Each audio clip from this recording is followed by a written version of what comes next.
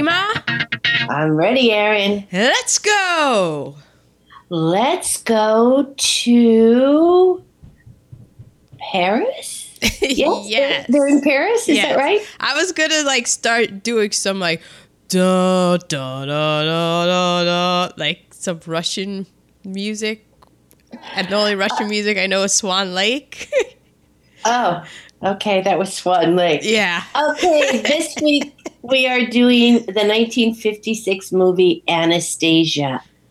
Before Disney decided to bastardize the story. Well, it was not Disney that did Anastasia.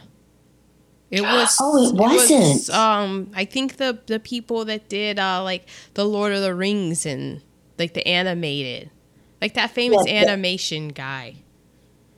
Oh, I just assumed it was a Disney. I apologize, Disney.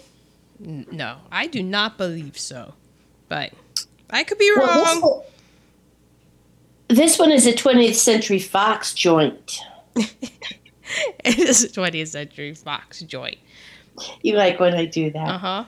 It was based on Marcel Moret's play, which is based on the legend of a sole surviving daughter of Russia's last Tsar. A suicidal amnesia victim is chosen by Russian expatriates to impersonate not Grand Duchess, but Anastasia I thought she for was the 10 million pounds. Yeah, she was some sort of duchess. She was a duchess. She wasn't. Maybe she was a Grand Duchess. I don't know. Starring Ingrid Bergman, Yul Brynner, and Helen Hunt. No. Was not starring Helen Hunt. Helen Hayes. Oopsie. You slap some respect on that name when you say Helen Hayes. Mommy might have gotten in the gin a little early today. Okay. Yeah, because you took my job. I have one job on that, and that's to go through the bona fides. But I didn't tell the director and all that. Oh, that's right. You did it. That's your job. All right. Directed by Film school stuff. Anatole Litvak. Which is why she's doing it. He also did The Snake Pit, Goodbye Again. I thought this was interesting. He also was one of the people responsible for the famous 1940s World War II documentaries called Why We Fight. And since he spoke so many different languages, I believe he used Russian, spoke all these different languages, he filmed the D-Day landings. Hmm. Huh, interesting. The for real D-Day landing. Yeah. Not the Steven Spielberg one. No, he shot this is how it happened. Look. Wow. Look, watch. This is why we fight. Oh, wow. Okay. Uh-huh. Did you say that the screenplay was by author Lawrence? No, I didn't. I said it was based on Marcel Moret's play. Yes. Well, that's who wrote the screenplay, Arthur. He also wrote maybe a little movie you've heard of called Rope, Alfred Hitchcock. Ooh. Maybe a little movie you've heard about called The Way We Were. I did love that. He also produced a lot of works on Broadway. Maybe a little thing you've heard of called Gypsy. I bet Helen Hunt wasn't in that. I don't think she was. Has anyone heard of just a small, tiny musical called West Side Story? Dude, okay. I was going to do the Pink Panther, trying to be the Jets and the The Pink Panther, and then you're... Oh, people, this is going to be a fantastic show. That reminds me of them, Okay. Great. Now, anytime I hear the Pink Panther theme, I'm going to think of a bunch of white people with brown makeup trying to be Puerto Rican doing a jazz dance-off. Yeah. Yeah. You're welcome. Yeah, Helen Hayes, who now I'm going to be calling Helen Hunt this whole time. Although, it's not Helen Hunt she reminded me of. She reminded me of another H, Holly Hunter. I got a very strong Holly Hunter vibe from Helen Hunt. From Helen Hayes. I tell you, it's all over now. When we say Helen, I don't care what her last name is, we mean Helen Hayes. We mean Helen Hayes. The first lady of the American theater. And she comes in like a... Well, you got to say it now. Wrecking ball. She is so good in this. Because I said Helen Hayes, and I knew the name. I knew, I knew Meryl Streep before there was a Meryl Streep. I knew that this woman is when you think of acting, it's Helen Hayes. I just had never seen her, so I didn't know what she looked like. For some reason, I only thought she did stage. And so every time a female role comes up, and I know who Ingrid Bergman looks like, but any other female, I'm like, is that Helen Hayes? Is that Helen Hayes? Oh, wow. For the longest time, I thought that her maid in waiting, the red-haired woman, was Helen Hayes. Oh, that's too bad. I know, and I was kind of like, I really hope that this isn't. And then as soon as Helen Hayes walks in, I'm like, nope, that's Helen Hayes. Yeah. My God, she is fantastic. She is. So subtle. Oh. Yeah. And I told you when I was talking to Ma prior to viewing the film, I worried because Helen Hayes, First Lady of Theater. If you're a theater actress, you have to make them in the back row feel it. So it's not a whole different style of acting, but it's different acting because you got to project these emotions. You got to be big with everything. Right. And you don't just project your voice, you have to project the character too. Right. And so the film acting, a lot of times when theater people, they get in front of the camera, it's whoa, this is too much. The camera's right there. Less is more, people. Yeah. No. This is why Helen Hayes. This is why her name rings out in these streets. It's true. I learned about projecting the character when I played Grandma in Rebel Without a Cause. Oh, all right. Did we mention Yul Brynner as well? Yes, this is the first thing you've seen him in, correct? Well, I knew he was in The King and I. Yeah. And I don't think you've actually watched The King and I. I have not actually watched The King and I, but what was I watching? I was watching The Magnificent Seven. That's what I was just thinking. Yes. Did you see some of the original? Some of the original was on one evening after work, so while I was moseying around making my dinner and stuff, it was on, and he was in it. Yeah. And I'm like, oh yeah, that's Yul Brynner. Yeah. And then in here, and I'm like, Yul Brynner, what are you, Yul Brynner? Because I always knew you from The King and I, so I always thought you're Asian. Because isn't he supposed to be the king of? It's the king of Siam. Siam at the time. But modern day Thailand. Yeah. So I'm like, whoa. I mean, Hollywood would not cast a guy that wasn't Thai to be in The King and I. Oh my God! You talking about people with brown makeup being Puerto Rican? So Come on, girl. So when Yul Brynner first shows up in the movie, I'm like, man, I'm having a real hard time because I'm like, why is this Asian guy in this? Being Russian. Yeah. Well, even if he were, look at how close they are. Yeah. Russia. Mm-hmm. Mongolia. Yeah. And so, yeah. So then I had to look up today, what's up with Yul Brynner? Because he made it work for him. He just shaved the bald head, and he's like, I'm anyone you want me to be, people. Yeah. What is his nationality? His mother was Russian. Now, Russia is big, and he does have dark skin, so he could be from the darker, closer to Mongolia Russians. And then his father was Swiss, German, and Russian. He just seemed really Russian. Yeah, I mean, I kind of like now that I see it. But you know, my first Keegan eye, so I'm just like, yeah, it's really weird. Thanks, Hollywood.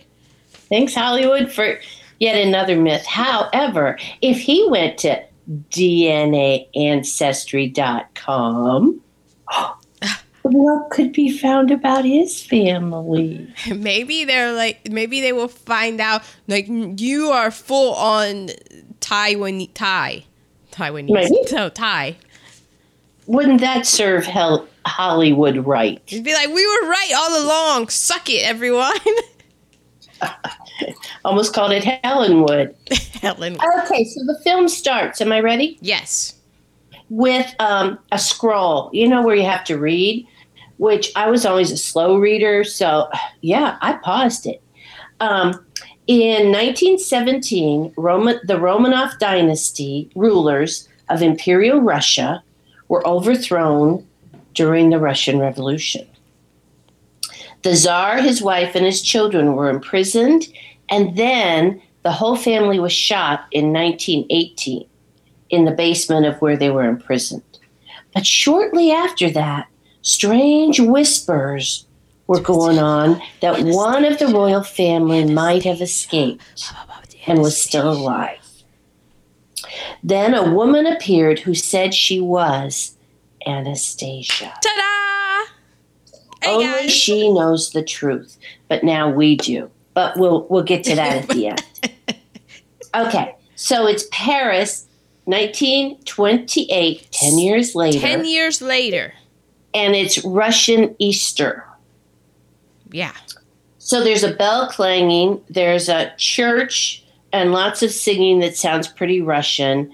So you assume it's a Russian Orthodox church celebrating Easter. Well, yeah. And there's because when the Bolsheviks came in, there were a lot of people, and they saw like, oh, they just rounded up like the Tsar and all the family, and so it was, hey, we best get out of here. Yeah, exactly. So they fled to other parts of Europe because the Bolsheviks did not really tolerate religion at that point. Okay, so there's a woman you only see her from the back with a scarf around her head. Looks very much like Erin did at Adam's graduation. Oh, yeah. It's the Jackie Onassis look. But she didn't have her sunglasses on. And she is like stumbling around coughing. So if you hear coughing from me today, dear listeners, it's me being in character as Anastasia. And she walks by this shop that is obviously Russian, and there's a picture of the imperial family, and she's touching it gingerly, and then she keeps walking, and there's a man inside the shop, and he sees her, so he starts following her. So he tells a taxi driver to go to, and I didn't catch where it was, and tell somebody, I didn't catch who it was, that I found her. Well, it turned out that he was supposed to go to this Russian restaurant that was owned by Yul Brynner. Yul Brynner, and tell Yul Brynner I found her. Yeah, I don't know what Yul Brynner's name in this is. It was something like Boween or Bodine or something. Yeah, it was something I didn't catch any of the millions of times it was said. I'm just like, he's Yul Brynner. He's Yul Brynner from now on. Yeah.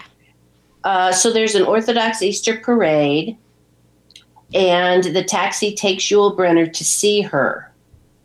And he confronts her, and he says, "Are you the Grand Duchess Anastasia?" And she walks off.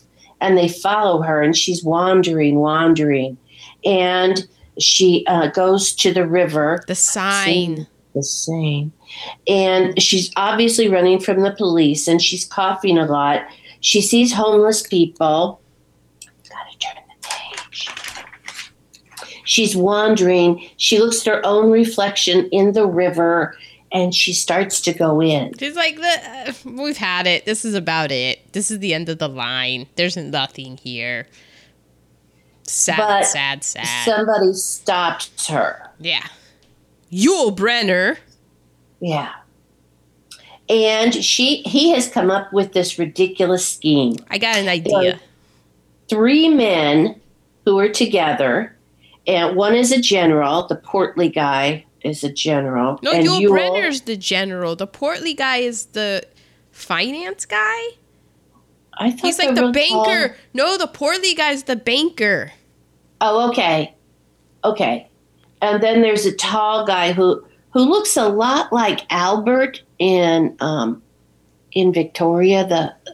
He's tall and skinny, and he looks Russian. Ah, yeah. And so there is a group of investors who are paying Yul Brynner and these other 2 guys to find Anastasia or someone who can pass for Anastasia so that they can get their hands on the 10 million pounds that are sitting aside for anyone from the Romanov royal family. Yeah, because I guess they had an insurance policy at the Church of England. Because I don't know if people know this, but Prince Philip is a direct blood relative of the Romanovs.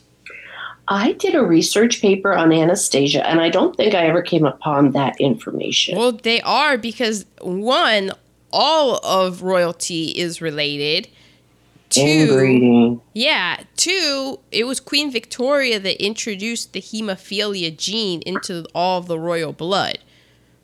Which was what the youngest son had, Alexei. Yeah. He had hemophilia. We'll get into that. And in The Crown, I believe that they kind of mention that? Like, wasn't Philip, like, I know Philip's people were from Greece, but I thought that they kind of mentioned, because... Oh, in The Crown, probably. Yeah. Just like a loose passing of like, oh, you know what happened to them in Greece and also Russia. Yeah. Yeah, well, he's lucky. That's kind of why they, like, England was, like, their line was kind of like, hey, we need to set up something called a constitutional monarchy. I don't know if you've seen what has happened to the Romanovs and other royal monarchs and such, but might just want to consider it if you don't want to end up like them. Dead. Okay. So there's a meeting of these guys saying there's only 5,000 francs left. They have to find the person who can pass as Anastasia in 8 days. They have to produce her or the money's cut off. So they're just like, hey, Anastasia's dead, but there are enough rumors, there's enough fake news out here that some people are believing this, and all we have to do is find somebody to play the part and convince them enough, and we'll get $10 million. That's the whole scheme. 10 million right? pounds, which is even better than dollars. And it's 1928, 10 million pounds. Yeah. So the tall dude has done a painting of her exact proportions. Yeah, they knew exactly her measurements. So, although did he? Because Anastasia was born in 1900, I believe.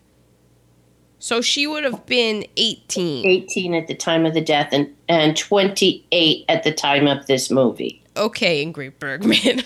Yeah, they did feel that she was too old to play the part, but who else was going to? I did too, but I let it slide because I was like, she is Ingrid Bergman. And, 10 years, but 10 years of hard living. Oh, yeah. I mean, she witnessed her whole family murdered. She had to go into Romania to escape. I mean, look at a map and just see how far she had to go. And then... She was eventually pulled out of a river because she had tried to kill herself. She was in an insane asylum because she was telling people she was Anastasia, and they went, well, you're crazy. You cray. So she'd had a hard 10 years. Yeah. Rode hard and put away wet. So there were rumors of an escape, and Yul Brynner is saying 1 year ago you came and oh, no, this is part of I'm sorry. This was part of the meeting, that they needed more money to find her, but they have 8 days to produce her, or they're all going to go to prison for fraud. Oh, yeesh. The gulag. And they had several women who they had tried to pass off as Anastasia. Yeah, didn't they mention a redhead? Yeah. Ugh, that's really pulling. Well, this last woman is the newest one to try and get money, but she has amnesia. And she says doctors don't help her. So they bring her to this little basement room. Their hideout.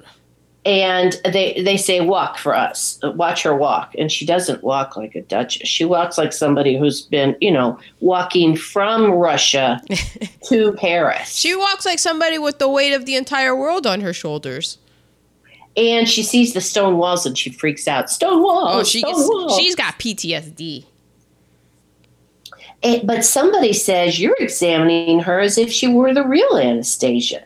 And Yul Brynner goes, there is no real Anastasia. She was shot 10 years ago. We just need someone who resembles her enough that we can fool the people who need to sign the papers that say she is Anastasia.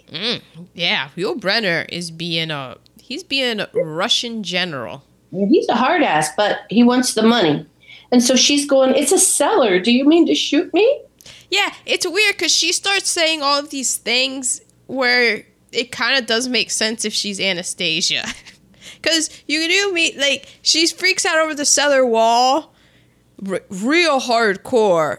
And you're watching it going, well, I mean, if this is the real Anastasia, she could be having a flashback right now to when her whole family was shot. The last time she was in a cellar, my whole family got shot. Yeah. And somebody says, well, some say she did not die. Well, actually, Anastasia says that. I'm going to call her Anastasia now. It's up in the air. Yul Brynner says he knows it's not Anastasia. She has amnesia. She doesn't know if she's Anastasia or not. And he says that works perfect for us guys because look, all of the people, if it's Anastasia, everybody's going to have all these questions for her, and they're going to try to stump her. But if she has anesthesia, amnesia. Anastasia, amnesia. That's hard. There's too many Anna words in this podcast. Oh my gosh. So if she has amnesia, it works perfectly for Anastasia because she can't remember anything. And wouldn't it seem realistic? And he's like, yeah. And they're like, let's lean into this, people. Let's lean into this. So she stands against the drawing and she fits. She's the right height. Now, I don't know that you could go by proportions at that point. Yeah, they made her waist look real tiny in that little painting. And it wasn't even a paint. Like, the guy just drew a shadow. Yeah. Yeah, it's rather ominous. At this point, the general calls her Highness. And she goes, don't call me that. And he goes, but you told the nuns at the asylum you were the Grand Duchess. And you heard about that. Let us see the scars. Evidently, she has scars on her hands. But she doesn't remember how she got them. She has 2 scars on each hand and a graze on her forehead, as if she had a bullet wound that went through her head, her hands protecting her, and grazed her head. And then she just pretended to be dead. I was kind of like, whoa, really? That is kind of... I mean, that's some evidence right there. Yeah. Okay. And so the general says, who are you? And she says, I don't know. But Yul Brynner goes, okay, we have 3 things going for us. She resembles the real Anastasia because he was with Tsar Nicholas. Yul Brynner was. In some capacity. So he had met the real Anastasia. Mm-hmm. She's smart, and she has no identity. That's going to, people are going to come back and have Googled her and said, no, she's not Anastasia. She's so-and-so from town, such and such. So they go, we have 8 days. and she says she has no part of this. Is this when she does my favorite? I think that is this when she has her crazy reaction? Ingrid Bergman? Maybe. Because do you know what I'm talking about? No. I rewound it and watched this 5 times because I was laughing so hard. At one point when she's in the basement, they're talking about something and trying to convince her, and she's like, no. She goes from crying real hard to this weird maniacal laugh back to crying again. Yeah, that's acting fun. I was like, what the hell? What was that? Oh, it's great. Just watch it over and over again. It should be a GIF or something. So it should be. Yeah. Yul Brynner says, I'll make you into her. And she goes, I'm leaving. Never mind. And he goes, you don't have any papers. The police are going to pick you up. And then she says she remembers telling a story of a train blowing up. She says, I don't always remember. It comes and goes. Yul Brynner's like, forget that story. I know. That doesn't work in our favor. Oh, that's how you got those scars. Never mind. Never tell that story again. Right. Yul Brynner says, you want to know who you are? You want to know who your family is? I'll do it all. It's you on your father's... and then he shows pictures because he has to start... teaching her about Anastasia. So he shows a picture. And he goes, it's you on your father's boat. And she says, oh, the Standard. And he's like, whoa, how do you know the name of the boat? And she goes, it's in the picture. And he's like, oh, she's a fast learner. So they practice the story of the shooting and of her escape. And they're practicing, and they have 3 days left. And she has to practice walking with books on her head. Exactly. And she's not a real willing pupil. Oh, she's very tired. She's always tired, and she has to cough a lot. Yeah, always coughing. Well, now they have 3 days left to get her ready. And so the general goes and asks for more time, and they go, nope, you've had your time, 3 days. If you don't produce Anastasia, you're going to jail. So Yul Brynner says, well, we can say the Imperial Highness is too weak to be seen by more than 6 members of the committee. So there's a lady in waiting to Helen Hayes. Helen Hayes was the sister of Nicholas? No, Helen Hayes was the grandma. I think she was grandma the mother. Nicholas? I think she was Nicholas's mother. Okay. And there is a lady in waiting to Grandma. Yes. But that's not the lady in waiting that comes in and sees her. That's right. The lady in waiting was the lady in waiting to the Tsarina. The Tsarina. Alexandra. So that has worked out. They just have 6 people come and view her. But wait, I have a question. What's a lady in waiting? Like the ladies who take it, like in The Crown, in Victoria, they're the ones who dress her and undress her. Take off, like they attend to her every need. They're like her free slaves? They're her free slaves. Oh. BTW, there's no black people or any people of color in this film. The closest you're going to get is Yul Brynner. Right. So one of the people who comes into view her was a lady in waiting for her mother. Mm-hmm. And Anastasia says, I remember you. I used to report ladies who wore lipstick. Oh, wait. It was kind of cool because this guy comes up to her and he's just staring at her, and she's, on the couch sick with blankets on her, and she just looks at the guy and says, it's rude to stare. And I think then somebody else is going to ask her a question, and she just shuts him down. She's like, no, I don't want to talk. I don't want to discuss anything. And then she looks over the crowd and she's like, you look familiar. yes, you come here. And that's the lady in waiting. And the lady in waiting, she comes over and she's very cynical because she's been through this rigmarole before with other people who have imposters who have claimed to be Anastasia. So she's not impressed by this at all.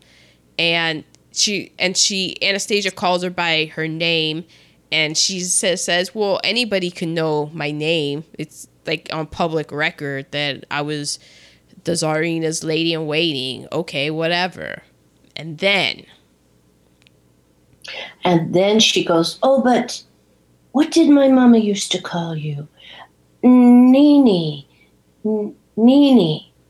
And oh my God, the lady in waiting tumbles and starts crying, because who could know that except for Anastasia? Now, at this point, I want to put in the fact that it wasn't just Anastasia that people said they were. They also claimed to be Alexei, the brother, and her other sisters, Tatiana, the sick Marie, boy with Olga. the hemophilia. They thought that he survived a gunshot wound. Yeah. They must not. Oh, but you know what? Nobody knew that he had hemophilia. Oh. That was a secret. Well, that would have shown a weakness because he would have been next in line. He was they had all daughters, and it was getting very, the heat was on because they needed another heir because, of course, the women, they were nothing. So they were like, we need a male. And they had a little Alexei, and they were so happy until he got a bruise and almost died, and they found out that he had hemophilia, and then it was a very hush-hush, kept quiet, and then that's how we got Rasputin, and basically it's the fall of the whole Western civilization. All because the little boy was hemophiliac. Thank you, Victoria. Yes. Well, Yul Brynner was mad at her for doing the whole Nini thing because he hadn't prompted her to do that. She went off script. What? This is not improv. You are not Sarah Palin. You are not even Helen Hayes. Who you think you are, Helen Hayes? Yul Brynner wanted her only to say what he had prompted her to say. Yul Brynner is very controlling. He's very controlling. He doesn't lift his hand to her ever, but it is implied. It is implied, and he is scary. He is scary. So they have to go through, now she has passed that test. Now they have to, work on her some more because there are more people that they have to get signatures of people to verify that she truly is Anastasia. So they have a whole next round of learning. And Anastasia used to play the piano. And this one can do it a little bit, but she says, ever since the 10 years of walking from Russia to Paris, her fingers, there's arthritis. She can't do it like she used to. Yul Brynner goes, we can go with that. I like that. I like that. That works. But Yul Brynner plays a song on the guitar and sings. It looked like he was really playing. He looked like he was really playing because he was stretching that pinky to hit those notes. And I'm like, Yul Brynner is playing. I was kind of like, hello, Mr. Brenner. Yeah, I know. That was an moment. So then they have dancing. And she wants to rest because she's still sick. And he doesn't let her rest. There's no time to rest. At this point, didn't it this really did remind me of The King and I. Because I was... Oh, when he's dancing with her? Yeah. And then this whole other thing, I haven't seen this movie. I'm sure we'll get to it eventually. My Fair Lady. I mean, isn't this what My Fair Lady is about? Yeah. Well, not pretending like My Fair Lady is indeed a Grand Duchess, but making a street urchin into a lady. Yeah. Yeah. I mean, this pretty much is My Fair Lady with a historical bent to it. A la Pretty Woman. Okay, so then they start the waltz. And she goes, this reminds me of my first ball, but I don't remember my first love. Then he finally lets her go to bed. She has a horrible nightmare. She wakes up screaming. She runs to the piano. And she does this whole scene. I don't know what is real. I don't know who I am. I don't know what I remember and what you told me. And Yul Brynner comes out of his room and goes, just stop it and go back to bed. Yeah. What's all this? Stop that noise. And he was pretty strict about it. And she turns around and goes, my father was very strict. And she goes back to bed. And then they have some more. They have a grand hall where more people are. And who shows up but Mrs. Howell? Who's Mrs. Howell? From Gilligan's Island. Oh, I missed that. Mm-hmm. The rich woman. Wait, we had Mr. Howell on last week. Rebel Without a Cause. Yeah, Jim Backus last week. We had Mrs. Howell this week. Well, I'll be doggone. And she has to convince several levels of people. And then there's somebody named Your Excellency. Oh, doesn't she have to? There's like 50 people that need to sign, and they make the whole speech because she's sitting in this chair, and it's a party, so there's all these people that are there, and they need signatures, and there's 50 people in attendance, and once they go and have their meet and greet and their sit down, if they're convinced, then they have to go sign something. And there's one old man that they're calling Excellency. And he wants to leave because he's been through this before. And he's got a bad case of the gout. So his foot is hurting. He is miserable. And he just wants to leave. But Mrs. Howell convinces him to go to her. And he says, I've noticed a resemblance. And she is an excellent actress. Yeah, he does give a nice speech while throwing immense shade, but then also being like, I don't mean to be throwing as much shade as I'm throwing right now. I'm in pain. Yeah, he's like, I'm in pain. Look, you are a fantastic actress, and I don't mean that, like, as an insult. Right. You're really good, Props to you for going all in on this, but... Yes. Nevertheless. At which point, the little stout guy lights a cigarette. And Anastasia says, how dare you smoke in my presence without my permission? At which point, old dude stops in his tracks and turns on his sore heel. We got to go to the Dowager Empress. Because he thinks, dang, this is the real deal. Wow, yeah. So she's back in her room. She's packing up. Yeah, because only 18, though, of the 51 people believed that... Huh? They might have believed, but only 18 signed. Yeah. Yeah. And that's not good. That doesn't look good for them. No. And she's going, I can't go through this anymore. I don't know what's real. I don't know what you're telling me is real. I just don't know. Why can't you let me believe? And then she goes, Grandmama will never see me. And Yul Brynner goes, I'll get you in to see her.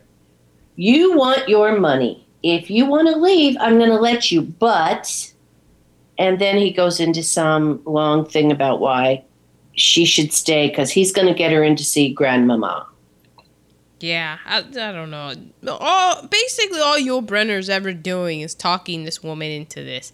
This woman talking. There's a lot of talking. She's got it's based on a play, and you can totally tell that because there isn't a whole bunch of camera moves and shots. That's true. See, I hadn't even noticed that because I was so into the story.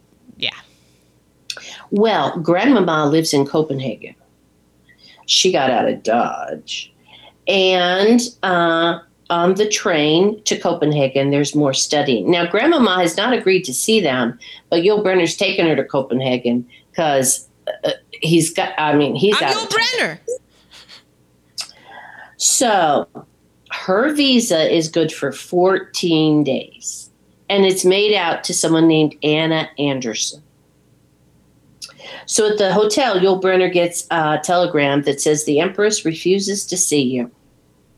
No. Now, there's a different lady in waiting. This lady in waiting is to the Empress herself, and she knows Yul Brynner. And she is an older woman who is quite a flirt. She has Lucy Ricardo red hair. Yes, it's very red. You thought that was Helen Hayes? Well, at first I thought Mrs. Howell was Helen Hayes. Oh. I mean, I was just going. I'm like, who is? She got third billing. She's gotta like be somebody.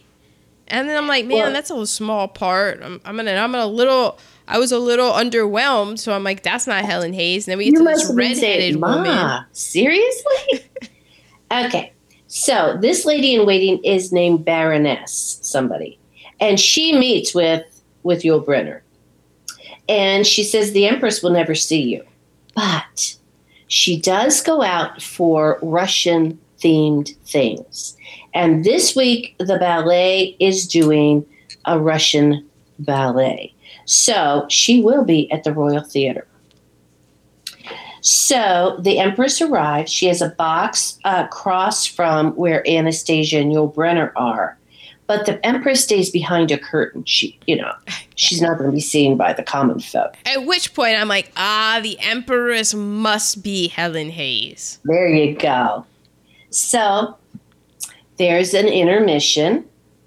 During the intermission, the Baroness introduces Yul Brynner to the nephew of the Empress. Who is Prince Paul, which I think is funny because there's a rapper named Prince Paul. Oh, that's funny. I didn't know. So I was like, Prince Paul's in this. And, but actually, Anastasia is talking to Prince Paul. And they're talking about they knew each other as children. So while they're talking, Yul Brynner goes directly to the Empress. Like, what? Really? You can get right to her? And the Empress says to him, I've already been introduced to false grandchildren. I want my memories. And he goes, but this woman asks only to see you.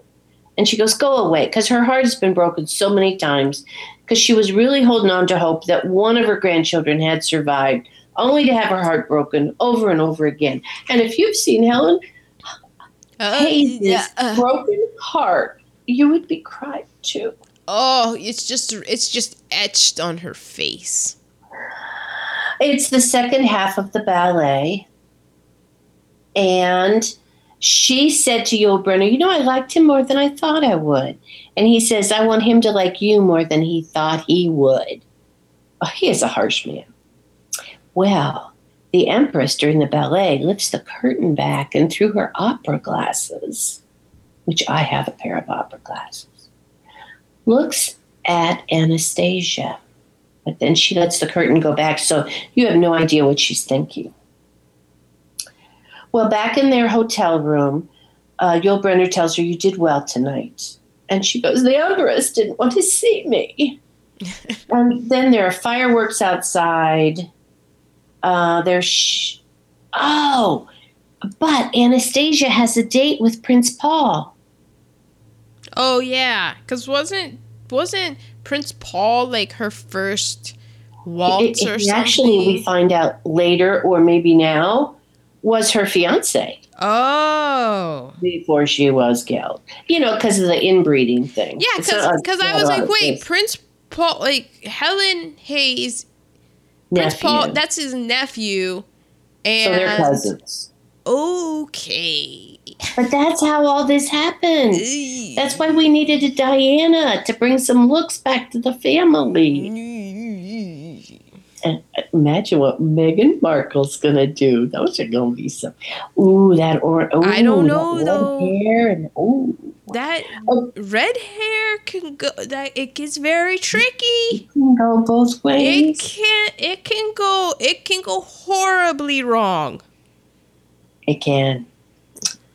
But we're gonna hope for the best. Well. It's my first time thinking that. Okay, Anastasia is on a date with Prince Paul, and she's having champagne, and she is feeling no pain. She is slurring her words, And she's going, we're not going to talk about the whole Anastasia thing. I just want to have a good time. And Yul Brynner sees this and he's like, no, this is not scripted. No. And he gets her and she's in trouble. Oh, He takes her away. He's a little jealous. He was a touch jealous. He's very sulky. And they have to remember her visa expires in 3 days. Eye on the prize, Anastasia. And she's saying, you push too hard. I couldn't even have one night of champagne fun. Well, the next day, the Dowager Empress is out for a drive in her carriage. And she comes in and Prince Paul is there to meet her. Well, we don't know what happened in that meeting, but he comes out and he's not happy. And her lady in waiting goes in, and the Dowager Empress says how easily he swallowed what she poured. She's a fraud. She must be. At what hotel is she staying? Well, the Baroness and the Dowager Empress decide to just go to that hotel without any prompting and pay a visit. Crickets. So Yul tells her she's coming up, and Anastasia's going, I need more time. I don't have time. I need to put myself together. And the Empress says, bring her in. So she goes in, and Anastasia says, don't you recognize me? Grandmama! If you don't know me, do you not know me? And Helen Hayes says, I believe you are lonely and you want love, but I am not interested in the tricks you have learned. And Anastasia says, Father said you were hard. You and Mother were always arguing. You were arguing over that emerald necklace, I remember. She's like, what? And then she says something about Figgy. And Helen Hayes looks. She goes, how do you know that name? Figgy is the name that Helen Hayes used to call Tsarina. And she's hugging Grandmama's legs. And she says, Grandmama, you have changed so little. And she starts coughing. And Helen Hayes goes, oh, are you still ill? And she goes, no, I am well, but I'm coughing because I'm frightened. I always cough like this when I am frightened. Oh. Helen Hayes, I have goosebumps right now telling you. Helen Hayes, ladies and gentlemen. Says. She says everything with her looks. You don't when even. You were a little girl, you coughed when you were frightened. I thought you were gone, but you have come back. But if it's not you, don't ever tell me. She can't stand to have her heart broken again. And we cut to the Russian restaurant where there is singing and Yul Brynner is playing his guitar. Which, by the way, this Russian restaurant, when they serve meat, they serve it on swords. Like the Peruvian steakhouse? Oh, like the Brazilian steakhouse. Brazilian steakhouse. Except these seem like bigger swords. They're like shish kebabs on these huge swords. Because if you complain about your food, you're going to get run through. Yeah. Oh, is this where Yul Brynner? So Yul Brynner's on this kind of like the stage area, and he's playing guitar, and the woman's singing, and then the short little round guy, like he gets a message, and then he's like, "Oh, I gotta go tell the general," and then he just walks up onto to the area where Yul Brynner's just playing the guitar and puts his back to the audience to whisper to him. Yeah. Oh, I was like, you couldn't wait 2 minutes? No, he couldn't wait. They got to have a press conference. The Dowager Empress says she is Anastasia. I just thought it was funny how he just walked up in the middle of it and just put his back to everybody and was like, oh, hey. Yeah, this means he's getting paid and not going to prison. Yeah, I guess so. That's true. So it's the day of the press conference, and the Imperial Highness, who is Anastasia, is there with the press, the press who spreads fake news. And Yul Brynner says, be brief with your questions, because, she's still recovering from walking from Russia to Paris. And so a man asks if you were ever in Romania. Yeah, she says, yeah, that's where I crossed the border. She said, yes. That's where I went after I was piled in a wagon with the corpses of my family. After the incident. I escaped. And he goes, yeah, well, I took you home. And your name isn't Anastasia. Your name is Anna Kurig. And he's like, yeah. And everybody's like, ooh, is it? She's like, yeah, my name is, I did go by Anna Kurig. I don't know if you remember what I just said about the incident where people killed my entire family, including me. I really quickly swapped out my name and went by a different one. Yeah. What's your problem? Who among you? And he goes, well, I remember that you told me you had wounds from a train explosion. Yeah, maybe I didn't want you to know that I was Anastasia. Did you ever think about that? So I wrote the word doubt. Yeah, because she didn't really say what I said.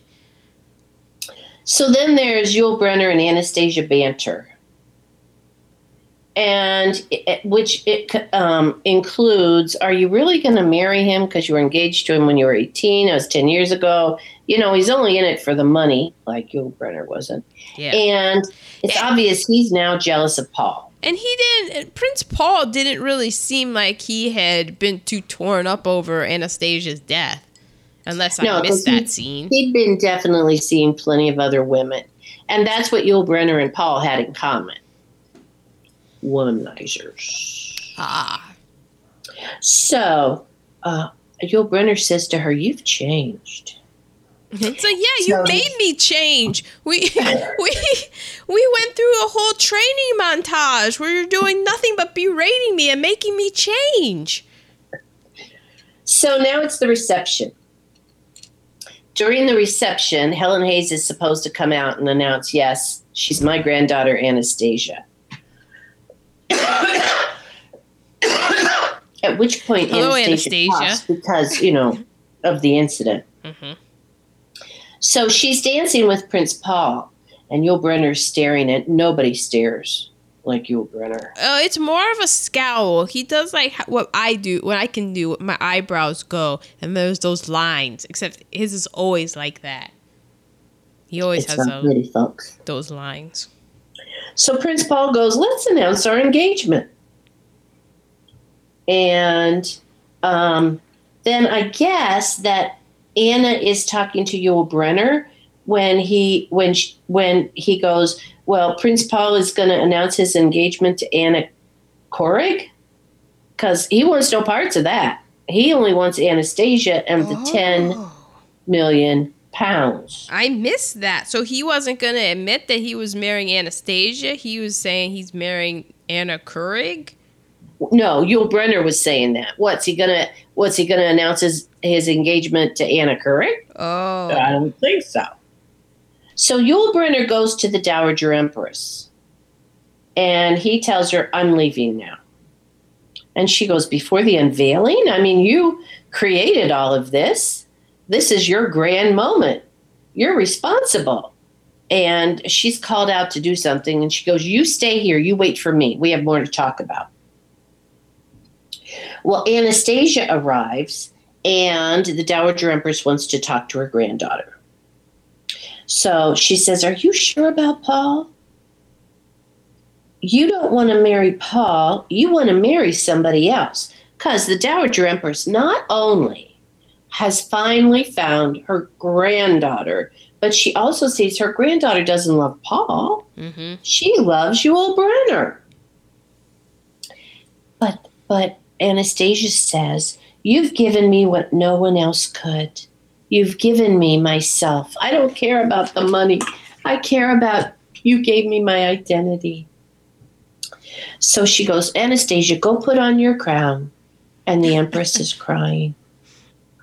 So we proceed, and they say, where is Paul? And he arrives, but where is Anastasia? Well, she's gone. And the Empress says, is she in the green room? Because that's where she had left Yul Brynner. And they said, the green room is empty.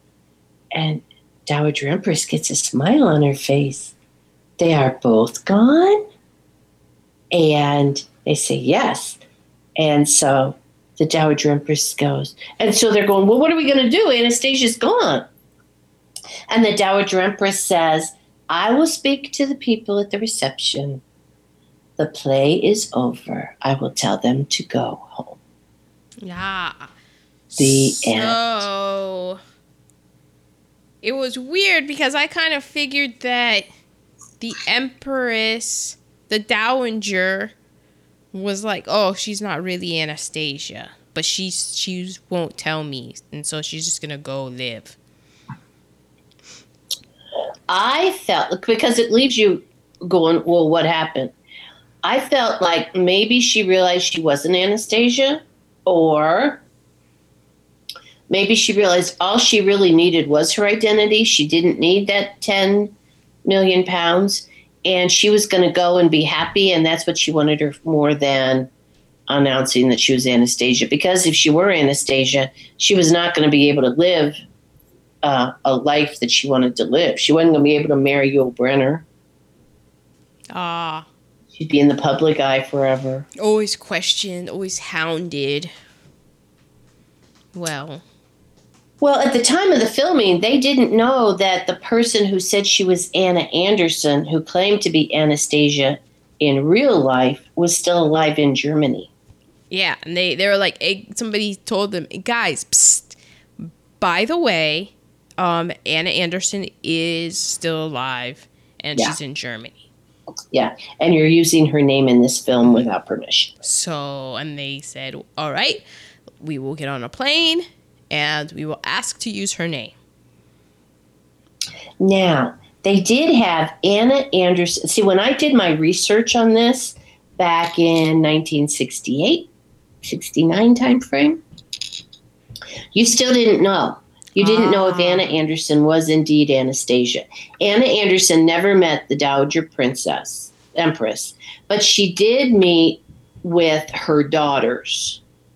So she did meet with Anastasia's aunts. And they said, yeah, there was something off about her. But you didn't know. And Anna Anderson's handwriting, when experts looked at it, was almost identical to Anastasia's. So there were all these doubts. You weren't sure. But then in 1991, the remains of the royal family were found. Well, it wasn't that they were found. It was that when the communists were in power, they weren't going to tell anyone where they were. So it was just a secret. But only 9 of the 11 people who had been assassinated were found. Oh.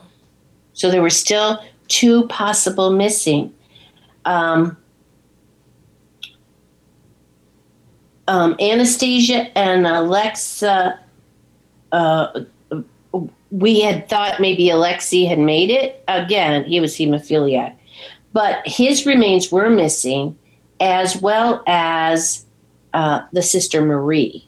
Anastasia's remains were found based on DNA. So in 1991, it was established. See, that was way after I'd done my research. This was the first I knew of this, because I still held out hope that maybe it was Anastasia.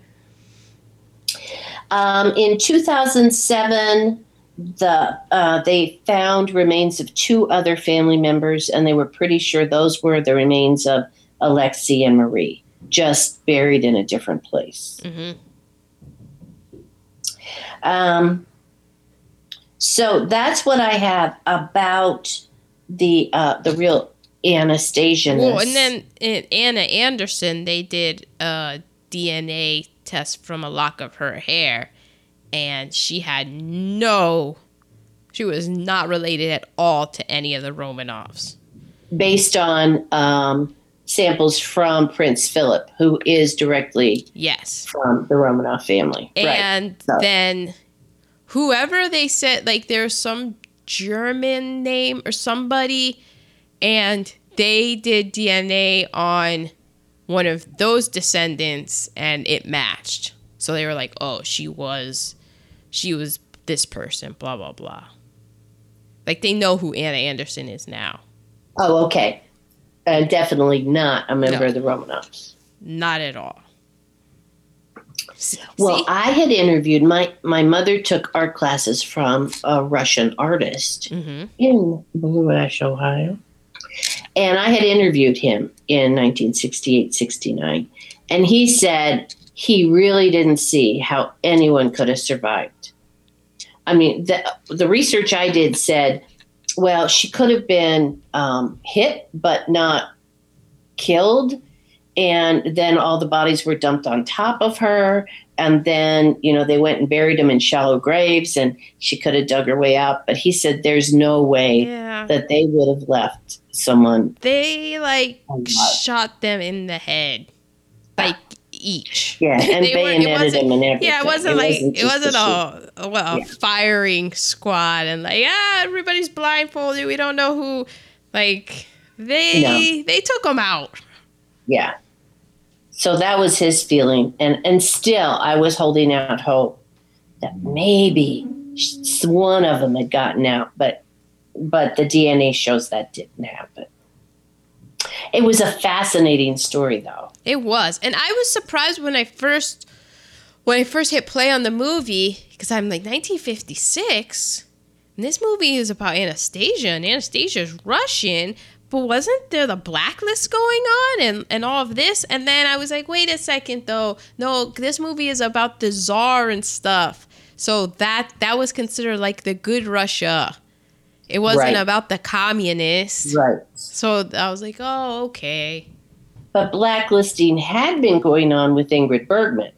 She was blacklisted because she had an affair with her director, Roberto Rossellini, and had a child out of wedlock with him. And so Hollywood would not hire her. Yeah, this was her comeback vehicle. It was. But she did not attend the Academy Awards, for which she won. Because of the blacklisting, Cary Grant accepted it for her. She won, and she beat out, in the Best Actress, Carol, I don't know if it's Baker, and I forgot the R, for Baby Doll. Baker. Carol, for what? Baby Doll. I don't know that. Katharine Hepburn for The Rainmaker. Mm-hmm. Nancy Kelly for The Bad Seed. And Deborah Kerr for The King and I. Well, hello. And you know who won Best Actor that year? I'm going to go Yul Brynner for The King and I. He did indeed. So was he up for just The King and I, or was he up for both? No, he was up for just The King and I. And I know that James Dean was also nominated for Giant, and I don't know who else was nominated. Because I thought that was interesting. I'm like, James Dean? We just did James Dean last week. We did. And it was also nominated for original music score. Which was very Russian. Yes.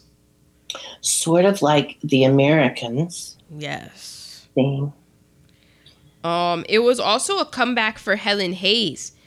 Because it was interesting with Helen Hayes. She had a lack of screen glamour. And that was what's kind of people think stopped her from being a huge film star. She didn't really get the film roles and the film hype. And so in her career, she had a few roles and she was just like, you know what, forget this. I'm going back to the Great White Way. I'm just going to own Broadway.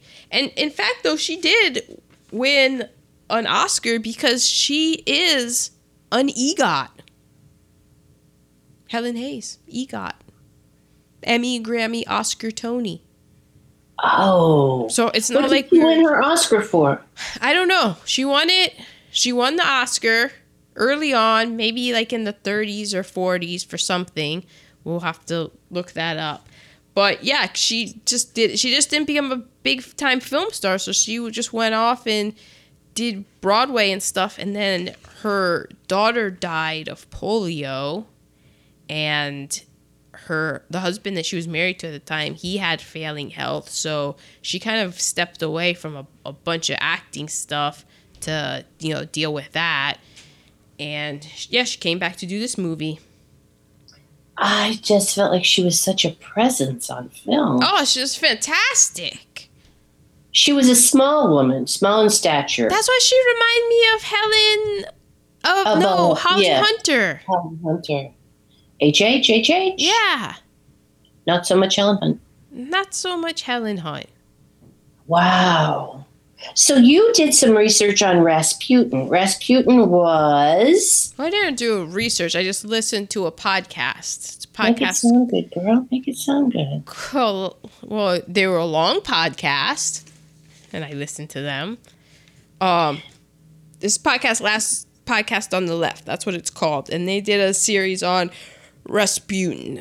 And Rasputin there's a whole lot of stories and myths around him, because for the Romanovs, he was this mysterious figure that came in, and people thought that he was magical and had dark magic going on. And he obviously, people felt like he was manipulating the Tsar and Tsarina because he was just always around, and he just had this presence to him of what the fuck is this guy? Who is he? And why are you listening to him? Huh? Paul Manafort. Yeah, it is kind of strange that you can extrapolate a lot of, because he was a peasant, and he pretty much just rose up to these ranks just by being Rasputin.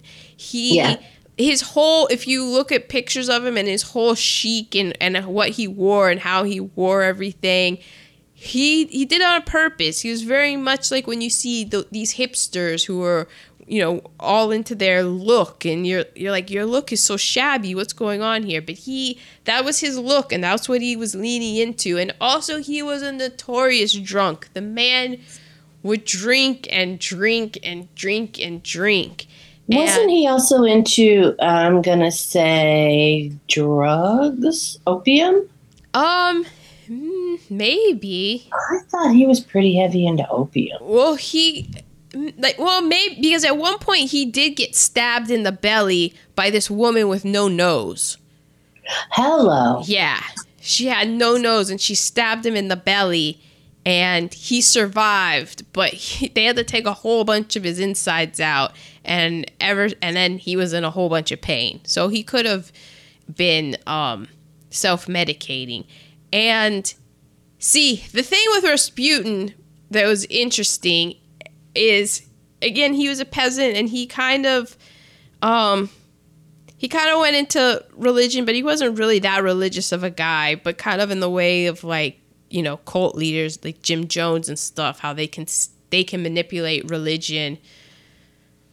They're like, oh, that this is a way that I can get over on people.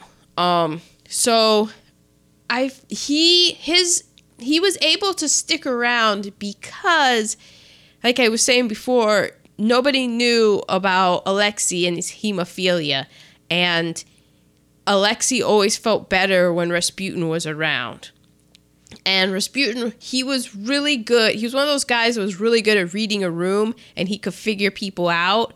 And so Rasputin probably figured out that the doctors were giving Alexei aspirin, and aspirin's a blood thinner. So it's probably not a good idea to give a hemophiliac blood thinner when he's sick and maybe bleeding internally. So whenever Rasputin was around, he kind of made sure that nobody gave him aspirin. And that's one of the theories as to why it is legitimate fact that when Rasputin was around, the boy was better and did not die. So because nobody knew about that, only Rasputin did, and the family, people wanted to know why Rasputin was always around the family. the Tsar couldn't really say, well, he's keeping my son alive and my son's the heir.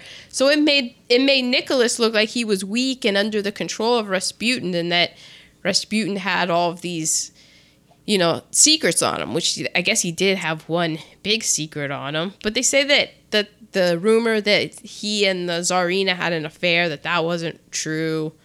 But he was just a dumb guy that just kind of, worked his way in there, and then probably not educated, but streetwise. Yeah, and then it got to a point where people had to, if they wanted anything to do with the Tsar, they had to pledge their allegiance and support to Rasputin, and that wasn't going over very well in Russia at the time. And but Rasputin wasn't in that cellar getting shot. Well, no, because he was already dead. Oh. They had already plotted to, and then his death, that has a whole bunch of mystery behind it, because there's he just wouldn't die, because they baked these cookies with cyanide in it, and they put cyanide in all the vodka and stuff, and they invited Rasputin over to a party, and they're like, here, eat some cakes, and he didn't want to eat any cakes, he just wanted to drink. And this guy, they said that he drank 12 bottles of wine every day. Oh, wow. He could just put it away and down it. And so then finally he got drunk hungry, and so he finally ate some of the cakes, and everybody's waiting around watching him. And it's weird too, because they say that, because this was in 1915 maybe, I don't know the exact year, but around then, and the big song was Yankee Doodle Dandy. And they're like, this was the party song that was played as they were trying to kill Rasputin. It's pretty funny. Yeah. I'm a Yankee Doodle Dandy. It's that's I think maybe Rasputin was given Alexei some of that opiate. No, maybe. Who knows? But he was staying alive, so the parents were like, "Look, you're keeping my kid alive. You can stick around." And then, but then a lot of people would leave and stuff, and then Rasputin got into this beef with this one Igor kind of something that. He was this crazy religious fanatic, and that story is all weird. Yeah. And then at one point, Rasputin goes and they find because you know how everybody's having a hard time filling cabinet positions and stuff. So in the Rasputin day, he found this guy that was he had legitimately lost his mind from syphilis.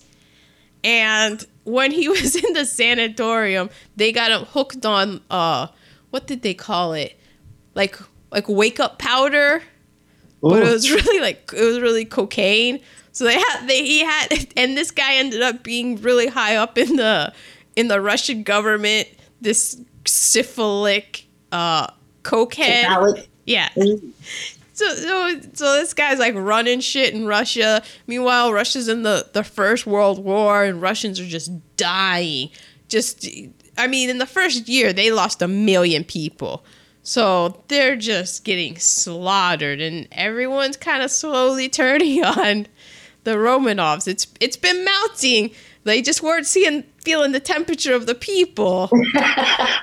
Weren't reading the temperature of the room. Yeah, they weren't really reading the room. And then it wasn't helping that Tsar Nicholas has this Rasputin guy, and it's all weird, and everybody's listening to him.